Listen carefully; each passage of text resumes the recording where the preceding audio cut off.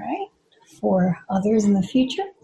And welcome everybody to the Coaching Tools and Tips Meetup. Happy to have you here today. And our topic today is coaching from the East. And we have Andrew Lin with us, who's going to be presenting. And I'm really excited to have this, to have Andrew, first of all. I've been knowing Andrew for a couple of years. He's a great coach. And I'm really excited to have him in. I'll let him tell you a little bit more about himself, and tell you a little bit more about his topic as we go on. Before we jump in, I think most of you have already updated your names to where you are in the world. It's really cool for us to see that we have an international audience here. We've got several from the US. We've got Andrew is from Taiwan, but he's in Fairfax, Virginia. And then we've got Norway, Canada, So sorry, how do you say that, Amir? All righty. Sarajevo. Okay. Waterloo, Pune, Toronto, Montreal. So have a good audience here. Different places around the world. So Mark is from Belgium. And welcome everybody. And so Andrew, I will go ahead and hand this over to you and let you get started. And thanks for joining us today. If you could all make sure that you're on mute, feel free to ask questions and interact. But when you're not talking, if you could stay on mute, that will help us with some of the background noise. All right. Well, good day, everyone. Can you see the screen that I'm sharing? The PowerPoint slide? Yes. Good. Okay. Just want to make sure I'm not sharing the wrong screen. So today we're going to talk about a coaching from the East. Mainly there's two big topics, I Ching and Zen. Okay. And I like we to check in, but because we have quite a few people, so we would like to do an online group check-in. So usually people say when somebody's talking, don't look at your phone. But now we want you to put out your phone. Okay, so put up your phones and then put the URLs there, www.menti.com. Yeah, we have several other people who are joining right now. They were getting the password. So thank you, Sherry. I was able to join with that password. Okay, awesome. Awesome, thank you.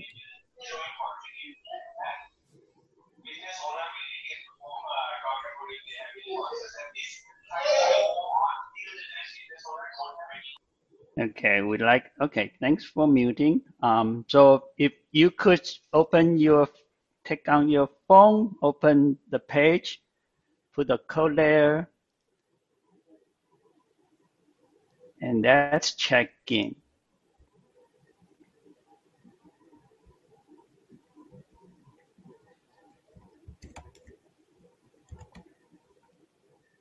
And you can have two options. You could have mixed feeling of you are happy or you are sad.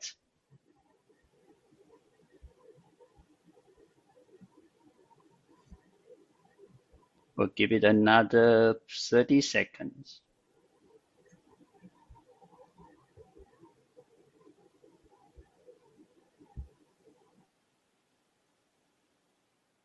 Well, it's good to see everybody's happy.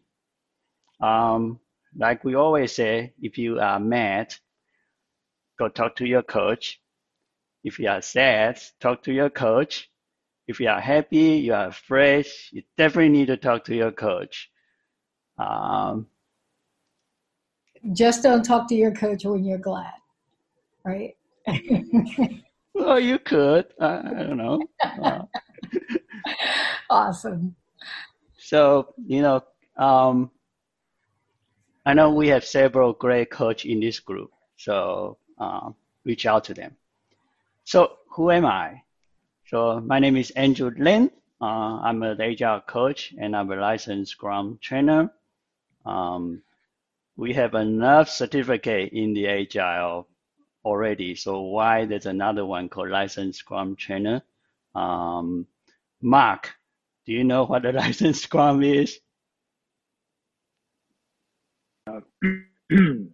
License Scrum is, hi, I'm Mark. Hello, everyone. License Scrum is the only endorsed certification program by Jeff Sutherland, co-founder of Scrum. And great job, Mark. Great job. Okay, so yes, and then I've been learning Coach from Cherie since 2017. It's been 3+ years so far. I always say that it's two things happening to my journey. It's very inspiring. One is I had the opportunity to actually interview Jeff Sutherland. The other is learning Coach from Cherie. It's very unique experience for me.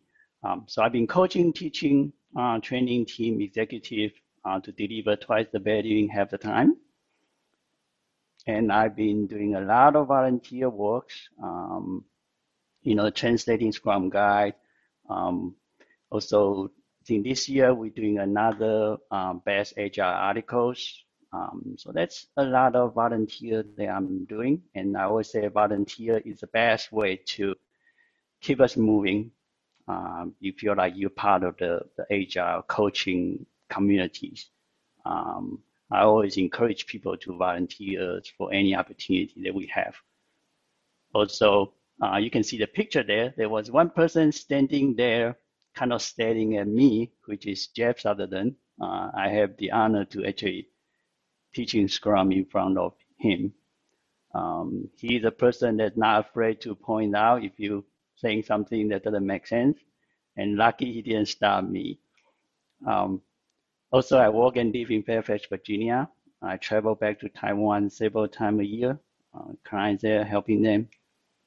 And my email is right here. Okay.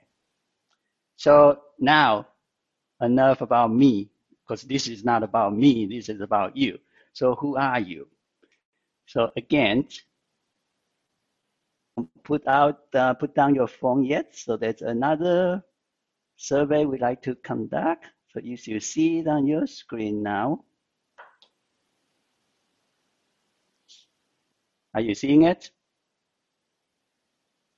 Okay, so you could put up 5 heads. Okay, you can make 5 options there.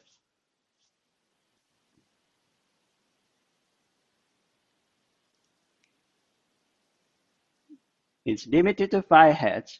And if you wear more than 5, then you are crazy.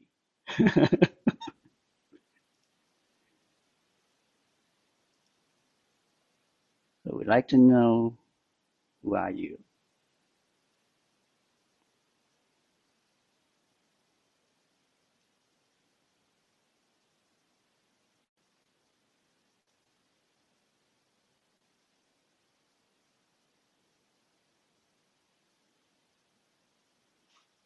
Wow. Give it another 30 seconds. If you're like me, I don't know who I am, and I'm always confused. And there's an option for you.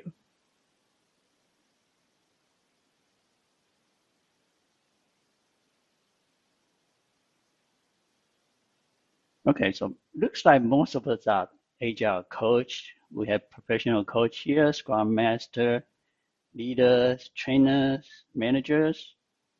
Great. And let me switch back here. And then we are going to learn some ancient wisdom from the East today.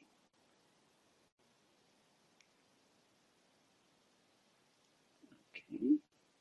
Now this talk is share the very basic knowledge that I learned about 2 very big concepts. One is called I Ching and one is called Zen. To be honest, I don't know if these are professional coaching at all. Okay, but I hope to spark some unconventional thinkings around these two topics. And this is really just the tip of the iceberg. You know, you could spend your whole life studying just one part of this topic here. Any questions so far?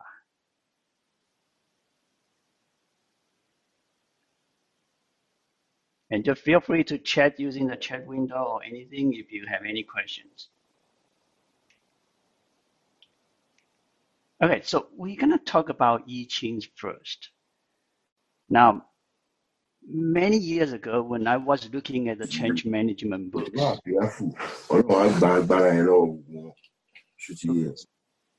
okay, so many years ago, I was looking at the change management books, you know, and I saw an article mentioned there's a Chinese book called The Book of Change, and I'm like, wait, what is that? And I realized the book is talking about I Ching. So I Ching, the English translated name is called The Book of Change. And then sometimes we just say Yi. And Qing means classics. Qing means a book. And then in the traditional Chinese philosophy, we always say there are 4 books and then 5 classic. So 4 plus 5, that's 9.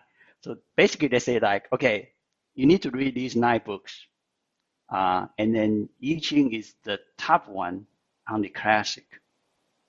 And it was written about 3,000 years ago. And it's a book about change.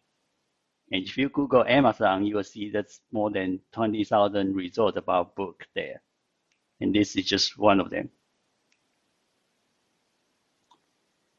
Now, it could, actually a lot of people using I Ching for divinations, you know, something to predict the futures. And I actually seen people using that to predict the, you know, the pandemic that we are facing right now. When will it end? But that's not what we're going to talk about today. We're just going to talk about very basic about I Ching. Okay? So I has several meanings. Now, that's one thing about how confusing Chinese is. If you're just using one character, you could interpret it in very different ways. And it's best to using 2 characters together. If you're just using one, unless you try to confuse people. So Yi has several meanings. First one is called Bian Yi. Now, the translation called change. And that's why the book got this title, The Book of Change, because that's the first meaning of Yi. It means change. Now, change, we know, nothing stays the same, right? Can anyone give an example of what change is?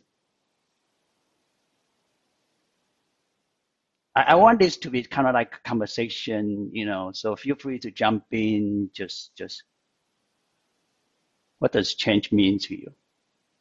Well, change is anything that changes the status quo, right? Okay, changing the status quo. Yeah, and to me, basically, the change is lean as well, because in lean, there is no stagnation. You're either improving or you're degrading over time. But both cases are change, for the better or for the worse.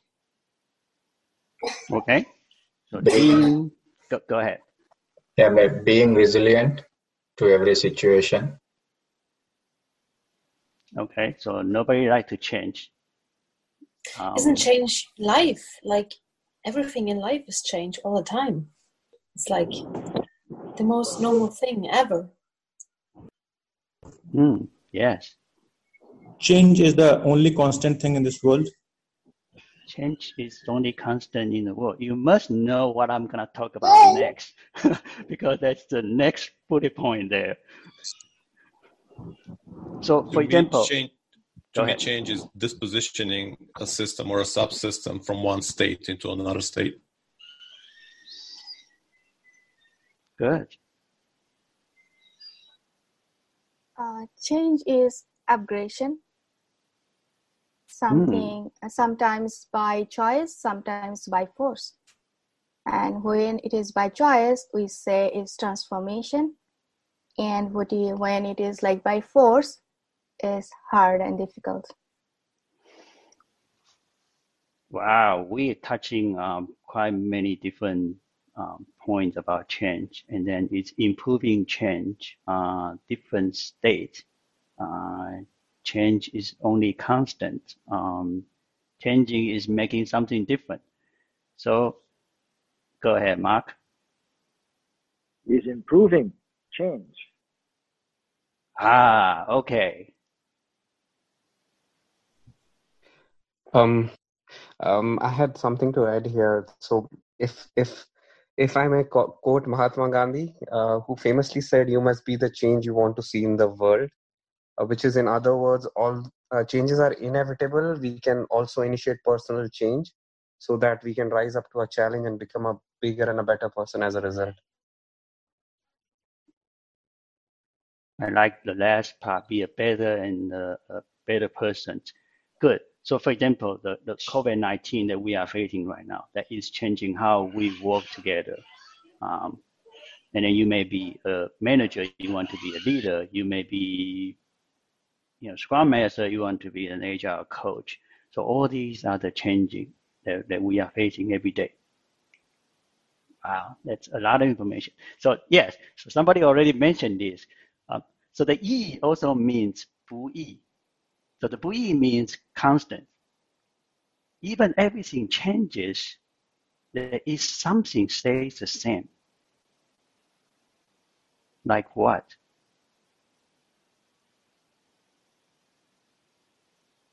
What's not changing? That we are going to die. Yeah. Although a lot of people try to, do something different. Yes. Yes. Adapting to different situations.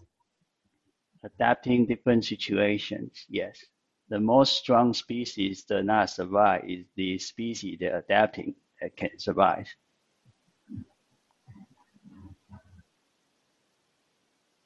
So something is not changing. Go ahead, Mark. Knowledge and experience. Knowledge and experience. What do you mean by that? It will always be there. Okay, good. Yeah, I feel means if we consider the time horizon from the beginning of the universe till the end of universe, then there won't be even a single thing which is constant. It's just contextual. If we consider maybe the lifespan of a human being, for example, in that lifespan, maybe from the beginning or since the childhood till the end, what I feel will remain the same are probably the belief system and the core values. But if we consider it again as a span of 1,000 years, then some of the core beliefs and the value systems would have been changed to adapt. Great. I think the past doesn't change. That stays constant, but our perception of it and what we learn from it and do with it can change the future. In the similar lines, the circumstance, how we see that things won't change, but it depends on how you see it. The circumstance always stays the same.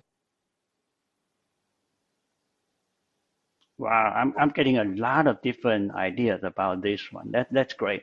For example, we're living in the planet Earth, and then sun rises in the east, so that doesn't change. At least the place that we're living right now. I believe doing good things to others. I mean, that's the value that doesn't change. Or the only thing that doesn't change is change. If you put the change and constant together. Did I just confuse everybody on that one? It's changing, but it doesn't change. Okay, so the third E, it could be interpreted as 简易. That means simplicity. Now, a lot of us are Scrum Master, Agile coach here. As every time we heard the word simplicity, we jump right there saying like the art of maximizing the amount of work not done is essential. So that's one of the 12 principles of the Agile Manifesto, I believe. Although I always have question about that sentence because the sentence is not that simple to understand. So simple, or sometimes we say simplicity is ultimate sophistication. So any example about simplicities? I think from the coaching world, the skill of bottom lining is a great example. So it's taking things that are long and complicated and just bottom lining it into one sentence, maybe two sentences. One sentence. I think we have a Zen master here today. Later we'll find out the so-called one sentence coaching. Go ahead, Mark. Yeah. To Sherry's point, short sentences. You like to make simple decisions, and simple decisions happen with short sentences, not with long sentences or many sentences.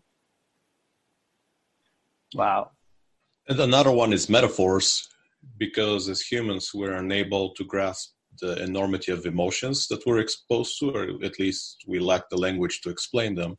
We like to use metaphors to explain very complex things. You guys must have read all these PowerPoint already because that's what we're going to talk about later. So simple means like, when iPhone first came out, I mean, does your phone come with a user guide? No, I mean, it doesn't. You could find one, but you don't need it, right? Shopping on Amazon.com, you don't need a user guide. You just need your teenage kids to show you how to work it. Yes. Or the one time I have a T-shirt, and the T-shirt, the back of the T-shirt saying like, how to iron the T-shirt, ask your mom. So I believe only if you make something simple, people can follow. If you want to make something powerful, you make it simple. Okay, so there is 1, 2, 3. So we have 3 E's right now. So the last E is called 交易, which means interaction or transactions. Now, this means if there's no interactions, there's nothing will change, or the change won't happen, right? So in the coaching conversations, there is interactions happening. So something is changing there.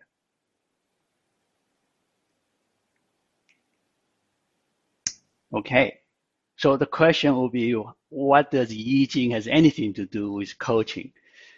So mainly we talk about the 2 topics inside the 4 that we just talked about. One is the interaction, one is the change. So when you interact with somebody, something is changing. Agreed? Okay. Yes, agree to it. Yes. Okay, go ahead, Mark. Only if you listen. Okay, yes, only if you are listening. I agree to what Mark said. And actually, who should be listening more? Yeah, but it would be changing your perception about the person with whom you are speaking. If he or she is not listening, then you are also making adjustment in your communication style and how you would try to effectively deliver your message so that you can bring in the change which you like. Okay, so the coaching conversation could happen one-to-one. It could happen one-to-many. Now, I would not recommend you do many coaches with one client, because I think we tried it one time with Matt and then some other coach. It was pretty interesting for the client. For the client, it's very confusing because everybody jump in with different angles. So as a coach, so now we talk a little bit about the agenda, right? So we always say that as a coach, don't try to solution the problem, and then it's not a problem, right? And then as a coach, your agenda is to have no agenda. You coming in a coaching conversation, you should not have any agenda. Now, if you think about that, or when I first learned coaching, I had to keep reminding myself saying like, it's not your problem, Andrew. You have to keep reminding yourself. But when I'm reminding myself, I have my own agenda. My agenda is to have no agenda. I know that sounds a little bit Zen, which is part of what we're going to be talking about. So instead of so-called no agenda, I think there's something called empty agenda. So, okay, like water. Now that is Bruce Lee talking. So there's a video there. The Bruce Lee talk about waters. Okay, it's like water. Now, I believe Matt mentioned about metaphor. Now, Chinese love to use water as a metaphor. And there is something called 上善若水, 水善利万物而不争. So the best virtue is like water. So water benefits all things, but asks for nothing. Should we as a coach be like water?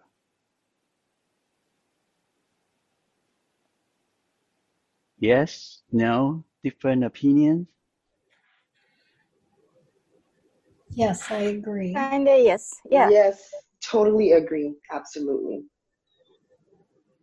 Okay, so we should be like water. Okay, that sentence is from Tao, which is another big topic that we can explore next time. But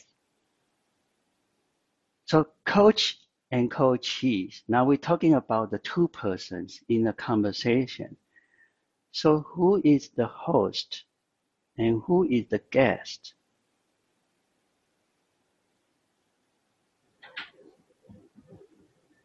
I love that question. And I'm inclined to say that the client is the host and the coach is the guest. They're inviting you in to witness their process. Yes, I agree with Sherry. I agree. I agree too, as someone can only be coached when that person wants to be coached. So the person invites you. So I would say that coach is the host and coachee is the guest. Okay. Interesting. Very interesting. So now we're gonna, okay, any questions so far?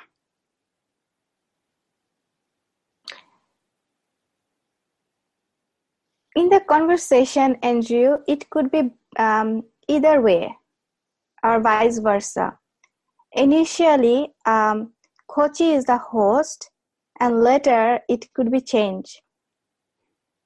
When coach is like creating the environment and the trusting relationship, opening up the deep diving with the question, then he's hosting or she's hosting. But the initiative, coach will take. He will be host first. You know, sometimes we invite people and then they invite us back. Kind of this. That kind of remind me every time I talk to Mark, he become the host. I'm just kidding. Okay, so I always say if you don't have a question, I'll ask you a question. So the question is, does anyone know what is 20, 50, 30 principles? Is it the Pareto principle? So there's a principle called 20, 50, 30s. Is it the 80-20 of Pareto? No, it sounds 80% of the work is now. done by 20% of people. So okay, so 20, 50, 30. So it's about so-called the change management, right? So usually, as a rule of thumb, 20% of the people will support your efforts. You know, if you try something new, these people are gonna be like, "Why are we doing this now? We should doing this like 3 months ago." You know, I'm signed up, I'm jumping. You know, and then 50% is kind of like, "Oh, I'm not really sure. I don't know. That sounds good, but I'm not sure." Right? And then 30% of the people will always, you know, try to destroy, you know, the systems.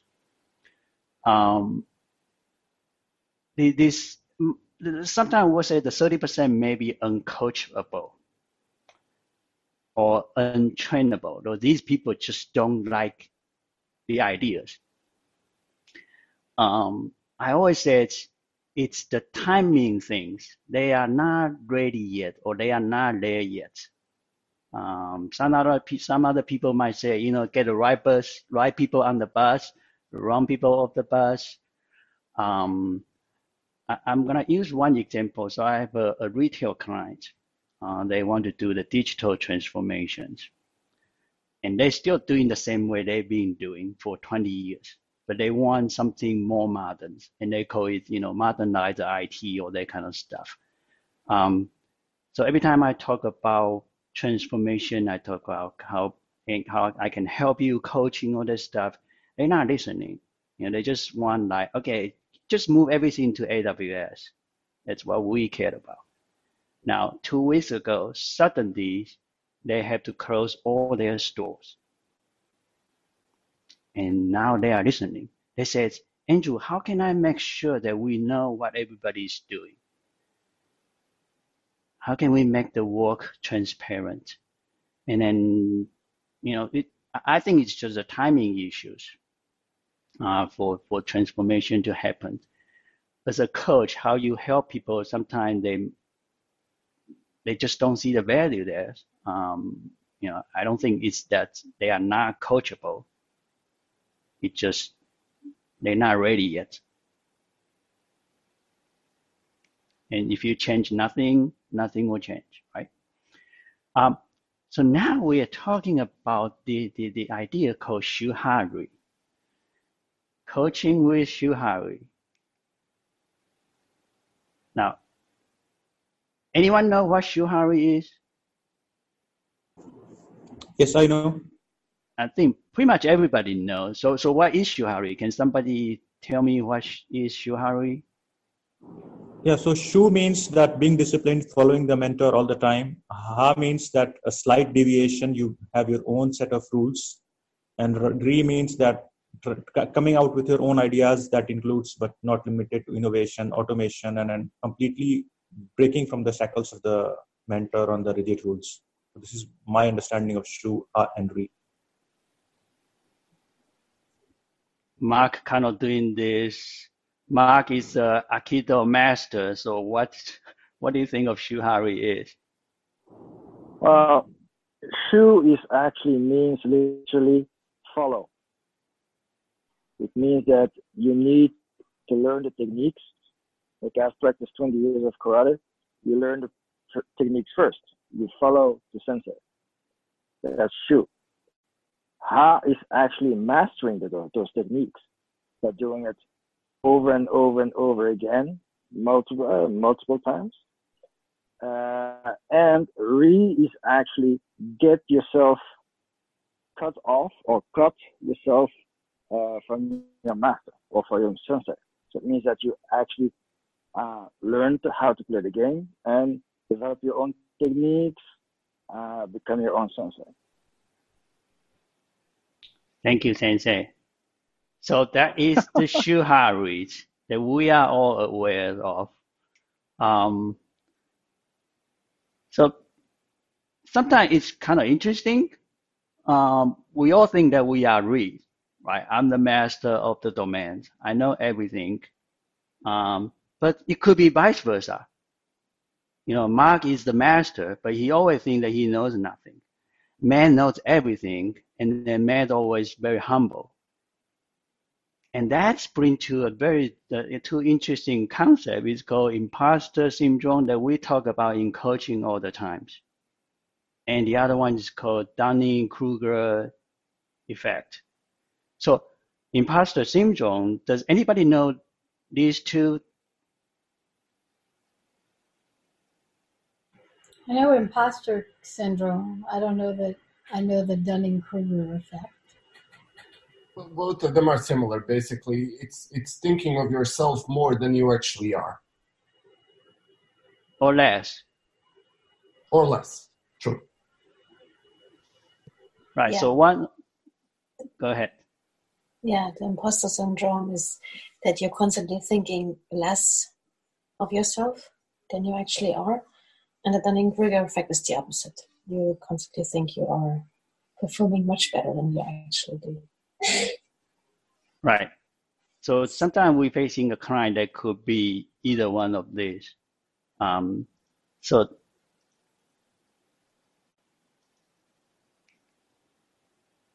okay, hold on 1 second. Okay, now let's do another one. Now open your phone. You should see another survey on the screen. I'd like to know that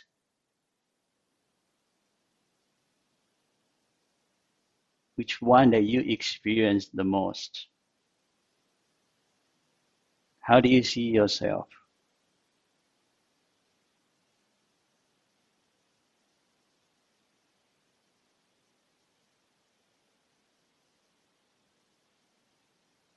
We'll give it another 10 seconds.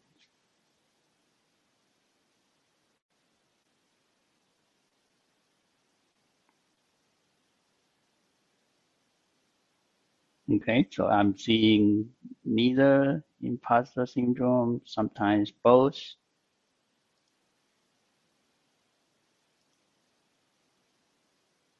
Do you experience these before? And then how does that make you feel? Anybody want to share something here? Yes. And I think you experience them every day with every new book that you take and start reading, with every conversation like we're having right now. You're opening up new Pandora's boxes left and right and realizing how little you know, and then your indifference in certain situations and the lack of knowledge in those basically makes you think that you know more than you probably do. So I think it's a combination of both that we encounter on a daily basis. Also, the other experience from my end, right? When we are coaching or working with the tough people, the 30% of people, sometimes I used to think, what is that I am lagging? What I could do more. Yeah, my tendency is imposter syndrome. So I get caught up doing a lot of the Kruger things to overcompensate for my imposter syndrome. So a lot of my coaching sessions end up being taming and understanding better my imposter syndrome. But it's actually a positive thing because it helps me actually always be in the student seat. So helping me understand that has been a really good thing. Yeah, even with all the experience that I have, anytime I start working with a new client, whether it's a coaching, like an individual client or an organization, I always feel like, oh no, am I going to be able to do this? I'm not sure if maybe I'm not good enough. I'm going to get in there and I'm going to find out I have no idea what to do. But I'm used to it. Because every time I start, then it's like, oh yeah, this is just like the last one. It's all the same. So it doesn't matter how experienced you are. And I think the more experience you have and the more expertise people think you have, the more you tend to go to imposter syndrome, because it's like, yeah, they're going to all find out I'm a fraud. I don't really know all this stuff they think I know. Go ahead, Mark. Well, in my 20 years experience as a salesperson, it depends who I'm talking to. Sometimes you talk to people who need a lot of information, and sometimes you have people that really are more into emotional connections. So kind of depends who I'm talking to. Okay, good. So we talked a little bit about Shuhari, but that's not what the focus is. And the focus is Mushinzu. So we're going to talk about something called Mushinzu. Okay? In coaching, I think it's Mushinzu. The Mushinzu translate into, the Mu means no. Hin means guest. Shu means host. So the direct translation, that means no guest, no host. Okay, so that's what that means.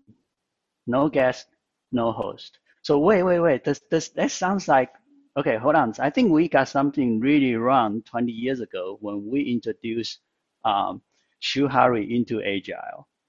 Because Shuhari is hierarchy. I am Reed, I'm the master. You are Shu. There is some kind of hierarchy in Shuhari. Yes or no? I don't know. But we should actually talking about Mushinzu there, because Mushinzu means there's no hierarchy.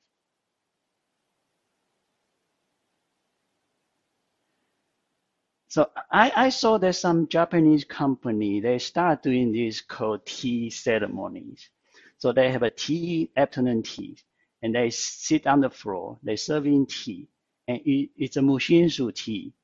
That means there's no CEOs, there's no rank, there's no hierarchy.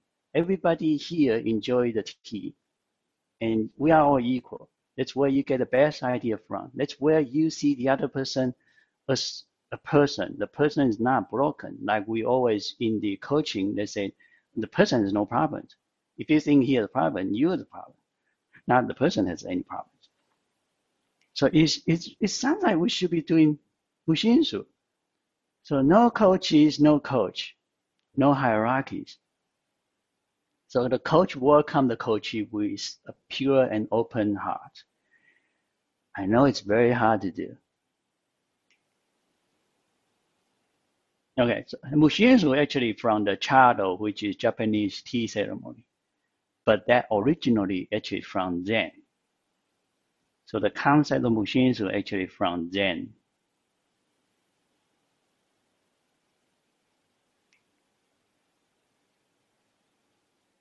We kind of already talked a little bit about this. Should there be a host or guest in a coaching conversation?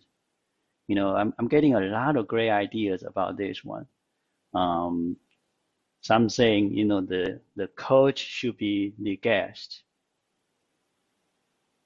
But the Mushinzu said there's no guest, there's no host. I don't know. So now, because the Mushinzu actually coming from Zen, so we're gonna talk a little bit about Zen. We already kind of talked about the I Ching, which is very, very basic. But now we're gonna talk about Zen. Zen is actually from India. Zen is from India, from the Buddhism. And then let's go to China, and then from China to Japan, and now the whole world understand what Zen is all about. Or we don't understand, but we think we understand. I don't know. The Zen is from this person. Does anyone know the first Zen master in China?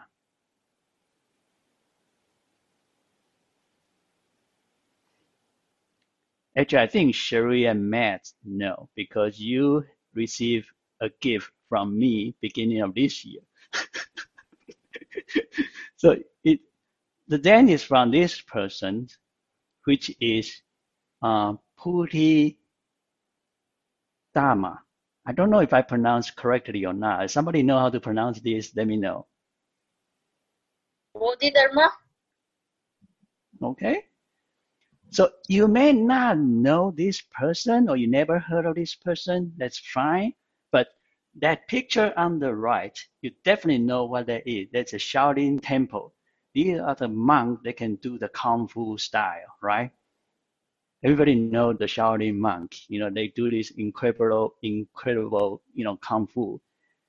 Guess what? The first master or the first monk of the Shaolin Temple is him. So he's not only the Zen master, he's a Kung Fu master.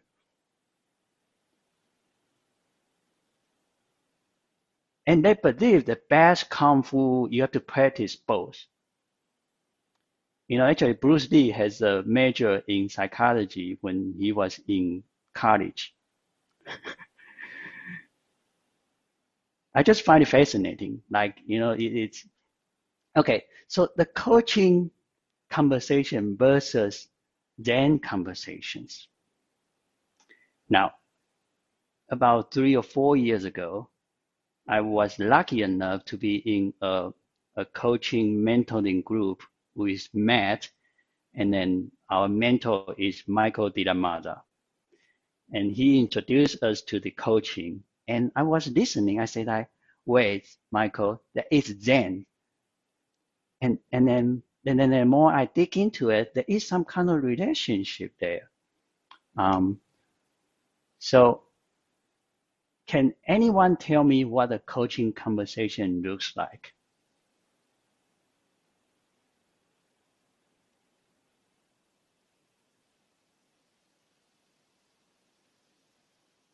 What does a coaching conversation look like?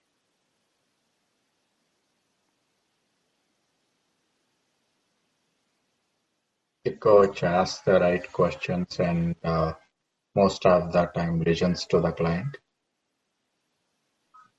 Okay, that's part of the conversation. Inquiring and reflecting. Like a tango, like a dance. Like a dance. Do you know actually Bruce Lee won a tango competition in Hong Kong before? I think it's real. He actually know how to dance. I like that one. Yes. So it's like a tango in between. Thought it was cha-cha-cha. Maybe it was tango. Yes, cha-cha-cha. Thanks, Matt. I feel like Andrew should be on Jeopardy. So how does a coaching conversation looks like or feel like? To me, it's partnership. Partnerships. What do you mean by that, Cherie? That we're equals. There's not one above the other, and we flow together. So we make decisions about where we go together.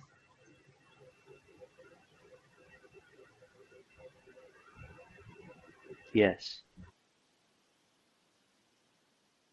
So now I'm going to introduce what the Zen conversation looks like.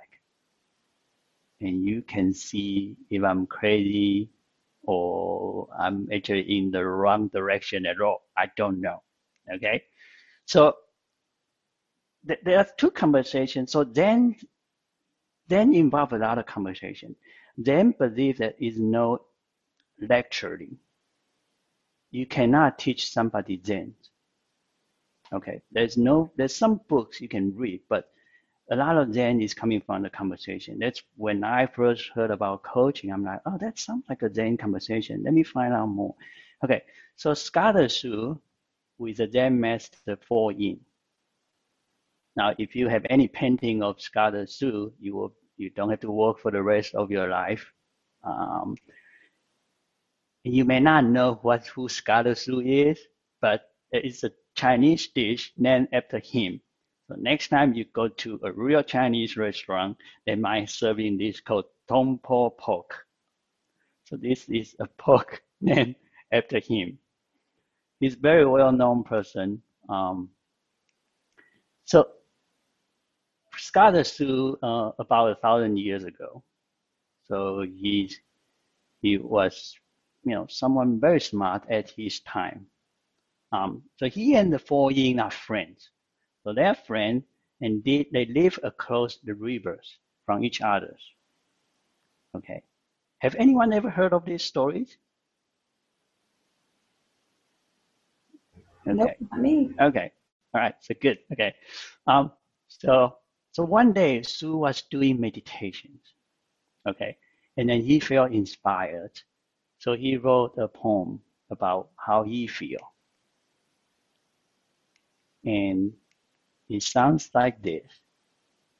I'm going to say in Chinese.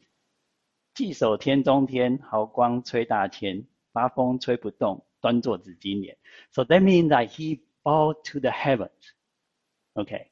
And he felt there was a light from me to the universe. Okay. And I heard sometimes you do meditation, you might experience something that you normally don't experience. The eight wind cannot move me. I'm still sitting on my purple golden lotus. The purple golden lotus is some kind of, pad that usually you see the monk, standing or sitting on top of it. The eight wind is the praise, the ridicule, insult, honor, gain, loss, suffer, pleasure. So all these cannot move me. So basically, he is trying to say he feels like he is God. Okay, he's sitting there, and then nothing moves him. Okay. Now, of course, he was pretty impressed by himself. So he sent somebody carry the poem to 4 Yin. Because they argue about each other all the time, right? So I feel great. I'm going to send that to, Matt. And then the then master 4 Yin, who wrote just one word on a paper and had a person return to, Scottish Sue. What do you think the 4 Yin wrote on that paper? Anyone want to take a guess?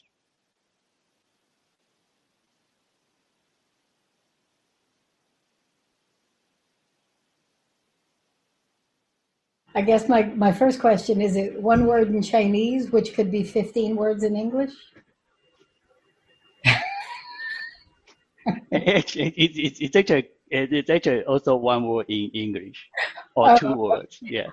Why? Why? Anyone want to take a guess? Like you are the master, you are the Zen master. What are you gonna say to that person? Or you are a coach. Good. Good. Happy for you. Happy for you. Wow. No, it's about connection. It's something with love. It's something about love. Something about love.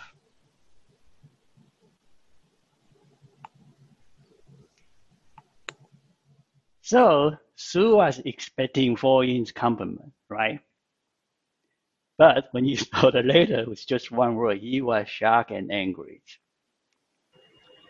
And then he rushed across the river, knocked on the door, and then demand for apologies. Now you're probably kind of thinking, oh, yeah, what does he wrote on that letter, right? He want 4 Yin to explain, like, what do you mean? Well, maybe he wrote lie, because I'm wondering, if he got shocked and angry, that's the opposite of what he actually said in his poem, that he couldn't be moved by any of that stuff. Did he write fool? Oh, that's So Scottish Sue rushed, go across the river, knock on the door, saying, you better come out here and tell me what does that mean. The 4 Yin did not answer the door. Instead, he put another point on the door. Okay, so he said, 八风吹不动，一屁打过江. So he says, the eight wind cannot move you. However, yet, I just wrote Fad or BS that just blew you across the river.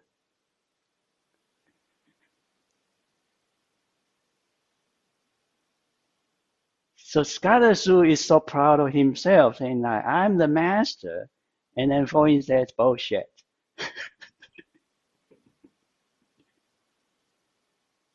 Sherry, you're muted. Oh, okay, sorry.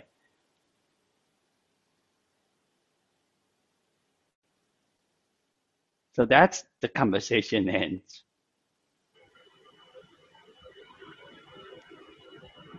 Any questions? Yeah, what was the word he wrote on the paper? Oh, he says fart. Oh, he wrote both. He wrote BS. What did he write? He wrote BS on the paper. So basically, he called him a liar or a fool, a lying fool. Right. You're full of it. That's what the Zen master is saying. You're full of it. You're not even there. Any question? I have a question about your explanation of Shuhari being a hierarchy. It might, in what context would you say it's a hierarchy? Because as a coach, I have used it a lot, especially when I'm trying to explain, or should I say help people in their, agile journey. Okay, so, and in terms of maturity. So I'm a little bit confused when you then say hierarchy, because I don't see it as hierarchy between people. I see it as a way of working or helping people go through their journey. So Shu, at the beginning, Ha, sort of intermediate, and Ri when you are then getting to that mastery level. Do you see what I mean? Yes, clear. I think when we were talking about Shuhari, that means there is a master and there is a state that you want to be. Of course, there is a learning, kind of the journey that we experience. Now, instead of focus on the Shuhari, the conversation between the coach and coachee should not have that kind of hierarchy. I'm thinking that it should be more like Mushinsu that we were talking about. So the Shuhari is the BS, right? It's the BS that moved him across the river. I'm not sure about that, but it's different. I should say it's different concept, different ideas. If we as a coach, we're seeing ourselves, we using the Shuhari with our customers, do we create the hierarchies there? If we're using the Mushinsu, would that be another approach? Yeah. Mark, go ahead, Mark. Shuhari it's a different context. Shuhari is for me more in learning some expertise, skills. And when we learn skills, such as Scrum, such as other techniques or methods, and you're not experienced in it, then Shuhari comes in very, very handy. When it comes to mindset and coaching of mindset, that I would rather go to Mushinsu. But it's a different context. So that's it. We have Mary, who has her hand raised. Mary, did you have a question or comment? I spoke just now about the Shuhari. I spoke already. Yeah, thank you. Great. Okay. Hey, I'm not. Can I chime in for just a second? I love that I've used Shuhari, and I love using it as that here's a progression of growth. And I love that you brought this up about the hierarchy, because I think what it creates is a hierarchy within the company. So people are striving to be at this higher realm, and they can look at the others and say, well, I'm better than you, I'm stronger than you, I know more than you. And I think it also does place the coach kind of at a hierarchical level, because for the coach, if the coach is using it like I'm teaching you to become these things, then I must already be I must already be at that level, which means I'm beyond you. So I've never looked at it that way before, and I appreciate that perspective. Hello, can I say something? I really like what you just said, but I think it's all about the mindset, because if as a coach you're using Shuhari and looking at yourself as being, a master and better, then you probably shouldn't even be a coach, because as a coach you are constantly learning. Everybody's constantly learning. And aside from agility itself, in terms of looking at, the agile journey, we could look at other people as being inferior in other aspects of our work, in terms of our expertise. So I don't think this is limited to just, being a coach or looking at, agile. So the mindset comes in a whole lot, if I'm making any sense. Mm-hmm. Yep, agree. And the context does matter for me. And I really wouldn't want to see it as, I find it very useful. I guess that's what I'm trying to say. I find Shuhari very, very useful for myself and for the people I'm helping, in terms of them setting milestones for themselves, not necessarily for comparison. Because we can also talk about velocity. When we say a team has a velocity of 70 and another one has a velocity of 90, does it mean the one with 90 is better? It's definitely not. So it comes down to the mindset and the context. Yeah, I agree. You provoked me to think about two things, Andrew. So hierarchy, if you look at Amy Edmondson and her research on psychological safety, and the biggest psychological research ever done, mined with 37 statistical methods, the Aristotle Project, it consistently showed that any time hierarchy showed up, psychological safety went down. And I'm not trumping psychological safety. I'm just saying that naturally, as humans, anytime there's hierarchy, we get defensive, and that would prevent that coming one with the coach and that relationship at some level. And the other thing about your approach, you made me think, so to me, kind of the highest, purest level of coaching known that I know is perhaps David Clutterbuck and Peter Hawkins. So they're working on something called systemic eclectic system. And basically that's such a high level purified coaching that they've gotten it to the point where the systemic eclectic basically purifies that relationship to the max. And what I'm hearing you doing is saying you're going even beyond that. You're reconfiguring that coachee relationship even beyond that level of connection. So it made me think about like the Hellenic thing of Orsk, right? There's something else out there. And then you made me think about Tavistock, how there's a lot of subconscious. So in some level as coaches, we're still dabbling in the cerebral and conscious, and there's a lot more to explore there that is happening, that is subconscious. And maybe changing that relationship and going beyond that relationship, we can get even further. But it also made me think like the COVID exposed that I'm not even the coach I was in real life, because it exposed all these fears that made me fall apart as a coach in real life. So I'm thinking like, well, I'm so far from the Clutterbucks and David, and Andrew is going way above that. So I'm thinking, what kind of journey does one need to go to get to that level of Zen in order to be able to coach people? It blows my mind. I don't know. I don't know a lot of things. So I mean, we're just learning together.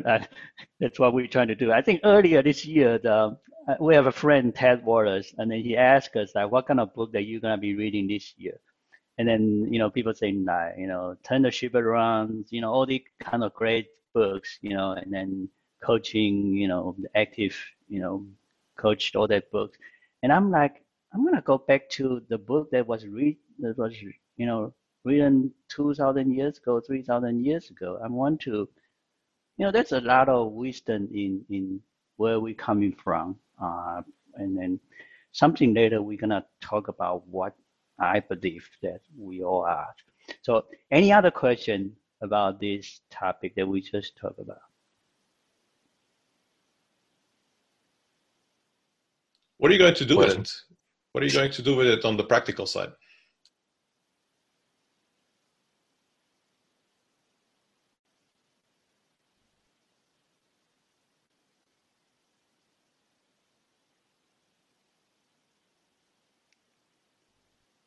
Okay, so if there's no question, I will ask the question. Has anybody heard of the something called 7%, 38%, 55% rule? No. Okay, so this is, okay, first I need to clarify. All these rules, principles, these are just, maybe like, in a modern IT that we call it, big data. Okay. So like, we all know Pareto rules, 80-20, right? It's big data, based on my observation, 80%, 20%. So this is the same thing that's similar to that. These are not truths, okay? Not the truths, okay? So this is about communication. So 7% related to the word that you use. 38 related to the tone of voice, and 55 related to the body language. When we are face to face, then we, coaching conversation, you want to turn on the camera so I can see you. I can, a lot of times that's, particular for me, somebody, English not my, first language, the word I pick might be very different than what you think I'm talking about. But if I'm smiling, I mean, I'm not yelling at you. So, sometimes these helps.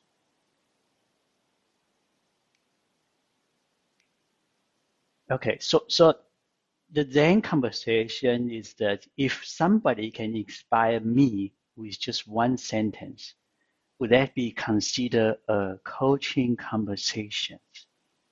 Like we just saw the examples, right? The Zen master just say one thing. Now, I'm pretty sure if I need a coaching session, I always need coaching session. If I ask Sharif for one right now, and I'm gonna say that, oh, I need to finish my ACC. I need to finish my CTC application. I'm just so busy, all that. And guess what she's gonna tell me? BS. Right. She's gonna say that's bullshit. I heard enough. Right. So is that a coaching conversation? I don't know. Or I could look at Andrew saying like, when? Just tell me when. What do you think?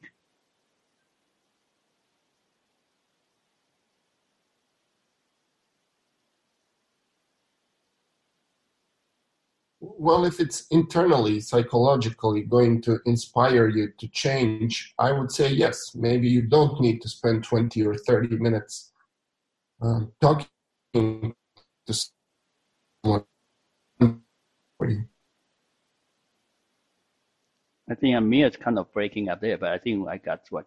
So I think earlier Amir saying about lean. So this is very lean. This is like, I don't need 60 minutes. I don't need 20 minutes. I don't know. I think my real question would be, what do you really want? Yeah. Andrew, this looks like inspiration. If I could inspire you, not inspiration, but influencing, I'm adding something from the outside that is going to have some kind of cause and effect. While as a coach, I'm looking for what's inside of you. So while it might be super effective, to me, it still sounds like influencing. You're bringing your own brilliance, right? And you're letting your own brilliance reflect on the coaching. With coaching, if they're coachable and I'm coachable, right? The two coachabilities, I'm going inside, and however much brilliance is inside that person, I'm going to co-create to find it. What if I say, you can do it? Will that inspire the person in just one sentence?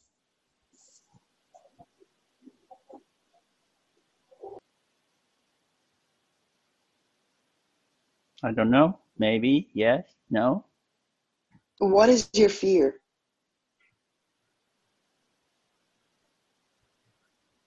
Yeah, I think it depends on cognitive bias. Sometimes, no, you can't do it is going to inspire somebody. Thinking about what Matt said, I wonder if the real question would be just that right there, what's on the page. If I could inspire you with one sentence, what would it be? And let the client answer. Yeah, it could be like inspiration. It's perishable, so you need me as long as I need you. Great point. Wow. We have so many masters in this. Okay, so the last one, we are kind of close to the end, is I don't think we're going to do the breakout Zoom. I just want everybody to take a minute to think about what kind of coach you want to be, or what kind of coach are you. Well, take a minute to think about that, and then if you want to share, let's do that. Take a minute, think about that question.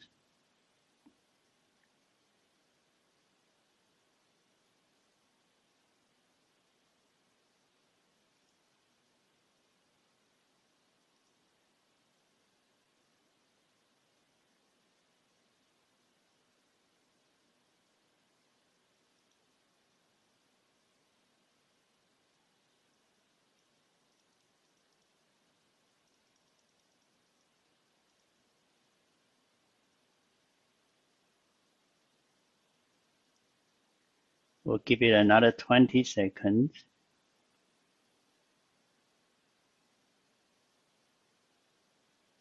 What kind of coach are you?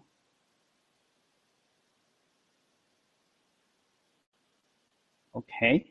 One time I was thinking to have a meetup group with people just be in the meetup group, but no talking, and just write your CTC applications.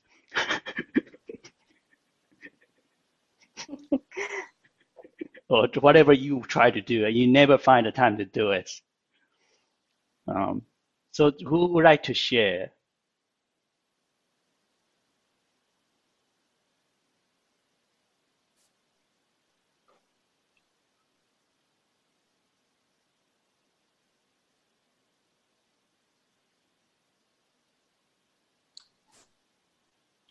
So Andrew, the moment I say what kind of coach I am or like what kind of coach I want to be, if I delve too big into it, it'll become like a limited belief. So in a way, I like the exercise of asking myself that, but I don't like putting it out there because it becomes like a label. It becomes like a limited belief, and I put that box and I put myself in that box. So I want to be outside that box, whatever that box is. Wow, that's very deep. So my answer is I don't know. I don't think I have enough insight yet at this point in time in my career to be able to make that prediction. For me, I'd like to be a better coach tomorrow. I like that. I am a coach that is improving currently, and I would like to be a coach that continues to improve. Yeah, I would actually agree with everything that's just been said. And the other thing I would like to add as well, that I'm a coach that can adjust to the situation.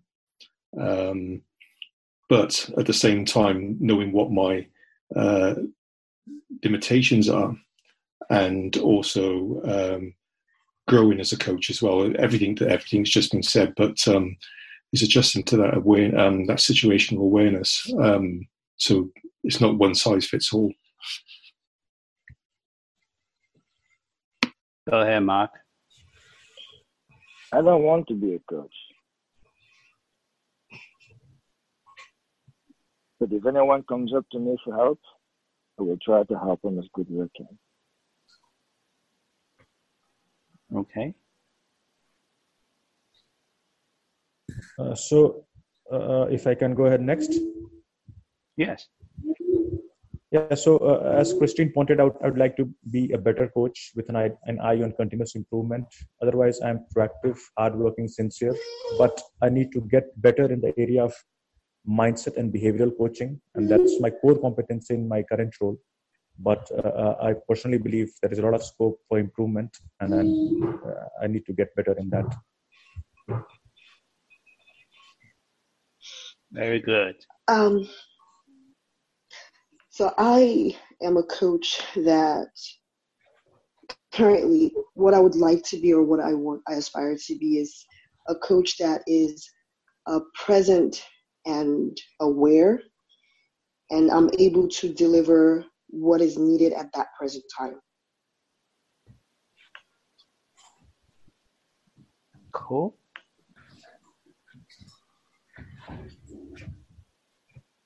I think we are all great coach because we really enjoy the silence.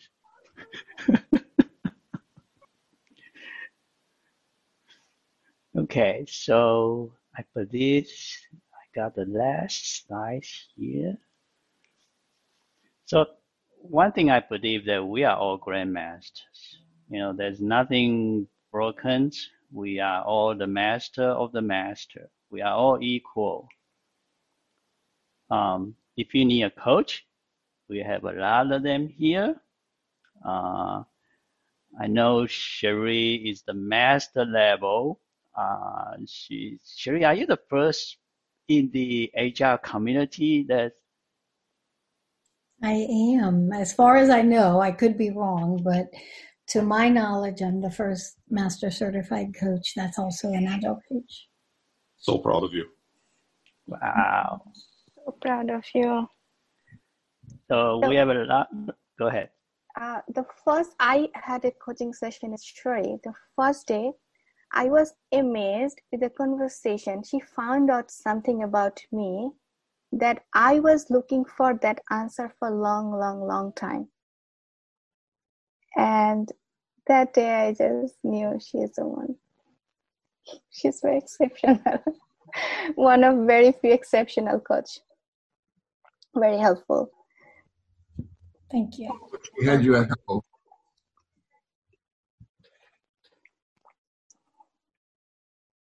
Awesome. Thanks, Mark. We have a lot of great coach here. I remember my session with Cherie, it's eye-opening. It's like I say in the beginning, there's two most, enjoyable moments of my careers. If you'd like to learn true Scrums, well, you know who to ask. You can ask Mark. If you have a question, please ask Matt. Matt knows everything. Oh, stop it, man. I don't like this. Okay, and then that's the end of our discussion today. Any other burning question that anyone can help to answer? I just have a question for Cherie. Now that you've gone ahead and gotten your MCC, which by the way is pretty awesome, what's next on your agenda to, because you give back to the Agile community so much, what's the next thing on your plate? Yeah, I'm actually in the field of coaching. There's mentoring, which is helping coaches get better at getting more competent at their coaching skills, which is a big part of what I do already. I do training and mentoring of coaches in the Agile space to bring professional coaching into their world. And in coaching, there's also a separate discipline that's called supervision. And supervision isn't like you're my supervisor, you're my boss, you're over me. Supervision is a discipline that's well known in Europe, so in the European countries. So I'm sure many of you are aware of this, but in the US, not so well known. And basically, when you enter into a relationship with a supervisor, it's like entering into a relationship with a coach. And in essence, they're coaching you on your coaching relationship with your clients. So it helps you to take a deeper look at how you're interacting with your clients and the impact that you're having on them and the impact that they are having on you. So it's really looking deep into who you are as a coach and helping you to become a better coach and to not influence based on your own emotional states and things like that. And the reason I'm doing this is because I think this discipline is needed in the Agile coaching space. So even if Agile coaches are not professional coaches, I think that what I've witnessed is Agile coaches, whether they're functioning like a professional coach or like a consultant, can have a big impact on the client and on the client's way of thinking. And sometimes that can be really harmful. I've experienced a lot more harmful than I would like to see. So I'd like to have this discipline be introduced into the Agile space from Agile coaching supervision, which starts with professional coaching supervision. So that's what I'm working on now. So I'm hoping that by next year that we'll be able to bring that discipline more public in the Agile space. And so this year, for the rest of this year, I'll be focusing on doing individual supervision of professional coaches and Agile coaches. Just like any other certification, you need a bunch of hours of actually doing it and being supervised and mentored yourself. So that's what I'm up to. Thank you. That's, again, I just look and you really inspire all of us to just, what can we do to help make our Agile community better? And I knew you were going to have something else that you've already figured out. So thank you for sharing that with us. You are welcome. Thank you very much. And thank you, Andrew, for presenting today. I will just show my screen really quickly, just in case you're not sure where you are today. You're at the Agile Coaching, or at the Coaching Tools and Tips meetup, and this is presented by Tandem Coaching Academy, which is my coaching school. And our goal is to bring stuff to you to help you become a better coach, better Agile coach, better professional coach.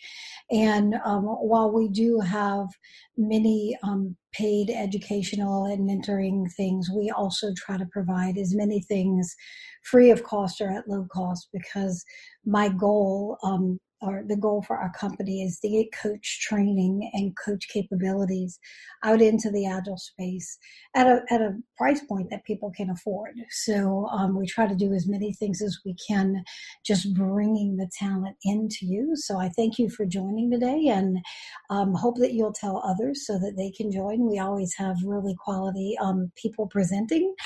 And an opportunity for you, if you haven't already gotten your advanced CSM or your CSP Scrum Master, we are this month with that coupon code.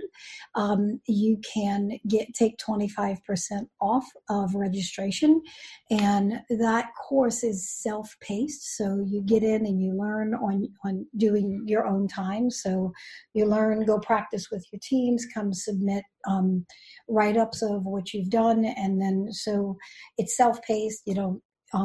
You can take as much time or as little time as you need, and we meet weekly in live mentoring sessions. So you bring your own stuff in, and we talk through it with the group that's there, and it's been really fun learning with people from all over the world. So if you still are in need of doing that, you are welcome to use that discount code and get it even less expensive over the next month. So thank you for joining us for our session today. This is recorded, and we will be posting it on the website. It usually takes a few weeks to cycle, so it may be a couple of weeks, but it can be found at that same link, Tandem Coaching. Just look under tandemcoaching.academy, look under resources, and you'll find this recording soon, but you'll also find the recordings of previous meetups out there. And our next meetup is going to be in 2 weeks, I believe. Let me grab my calendar really quickly. Yes, it's in 2 weeks, and it's going to be Ted and Keith Wallace and you absolutely don't want to miss that session. It's called Total Brain Coaching, and Ted and his dad Keith, who have both I've worked with both of them. They wrote a couple of books on coaching, and they developed a new framework for coaching.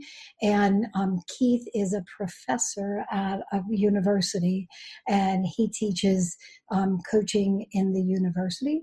And so this is a method that they developed, and I'm really, really excited and can't wait to hear that presentation. So I want to invite you to join, and we're glad to have you here this week and hope to see you next time. Where was